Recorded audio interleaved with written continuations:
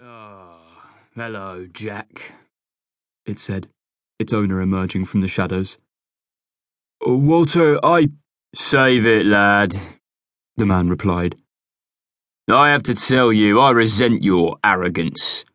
I don't think you give me enough respect."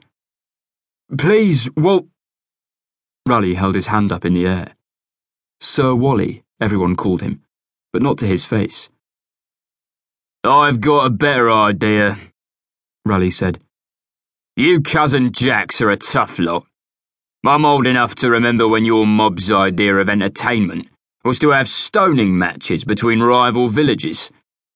I once watched a gang from South Crofty Mine kill someone's pet dog, simply because they wanted to stain their flag with blood so the other village knew what they were in for." He walked slowly towards Jack, and now he was close enough to touch him. Jack stared at the bookie's lustrous grey hair, slicked neatly back off the high forehead. He could smell the pomade wafting from Raleigh's head, its scent mixing with cologne. His father would call Raleigh a dandy, smelling like a woman. The single dimple in Raleigh's cheek deepened when he smiled.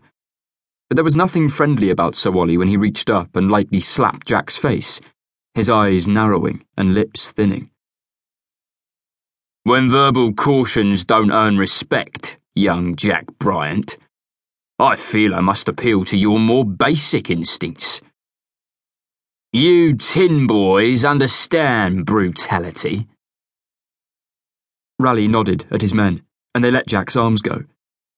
He resisted the urge to rub them, and the even stronger urge to turn and run. Though he was a born optimist, Jack knew he'd only get as far as the door before someone brought him down.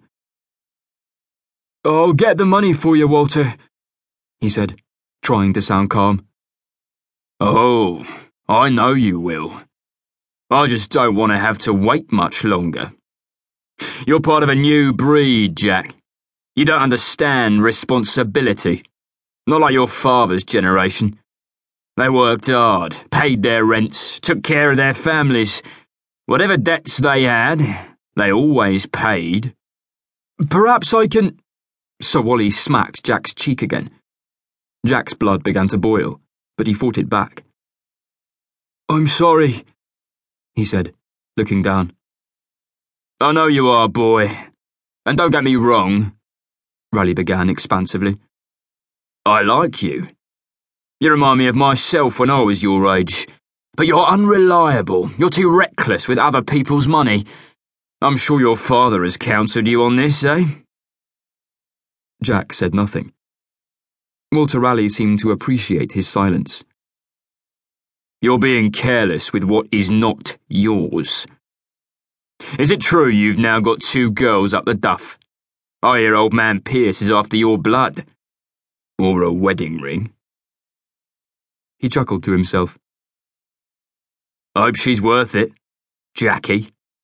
She's certainly a pretty one. Can't say the same for Vivian Harris." Jack's mouth opened and shut again. "Don't look so surprised.